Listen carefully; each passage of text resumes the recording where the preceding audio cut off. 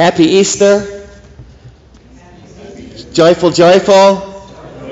My dear friends, as we continue to celebrate our Easter season, and we're preparing now also for the Holy Pentecost, where the Holy Spirit will touch us in a new way this year. When we seek it, when we desire it, the Holy Spirit will come in a powerful way into your life.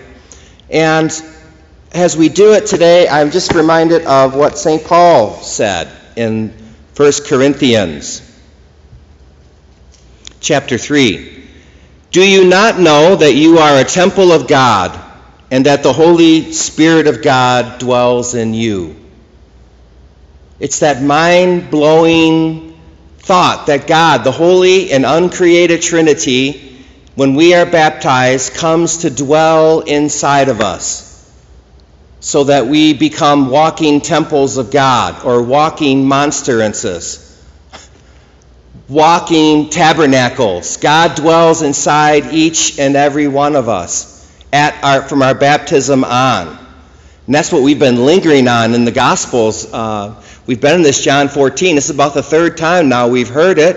Remain in me as I remain in you. A better translation is abide. You might see that in a different translation. Abide in my love. If you keep my commandments, you will abide in my love, just as I have kept my Father's commandments and I abide in his love.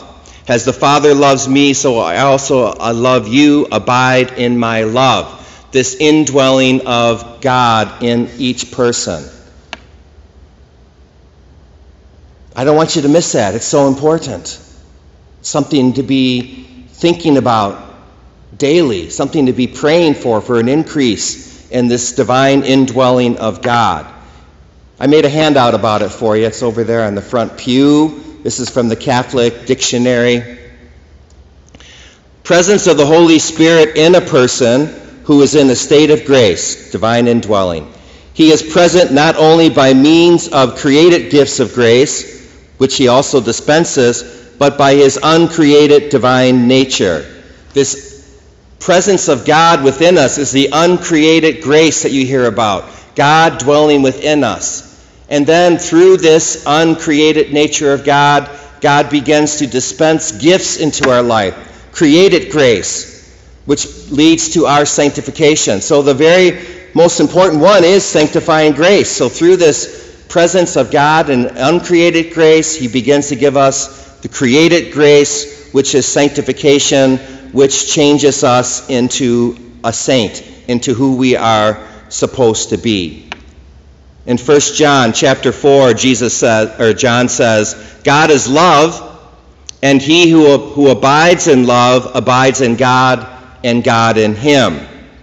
In John chapter 14, again, we hear, if anyone loves me, he will keep my word, and my Father will love him, and he will come to him, and we will make our abode in him.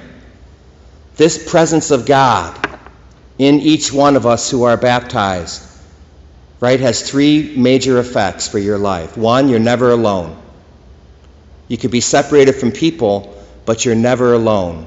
Number two, this indwelling of God in each person changes us and transforms us and makes us into saints when we cooperate with that grace. And number three, it's through this indwelling of God in each one of us, the indwelling of the Trinity, that we are equipped for the mission which God has sent us on. We're on a mission from God, you know that. Each of you has been given a task by God, and he equips us for that mission with these gifts of the Spirit that are in each of us.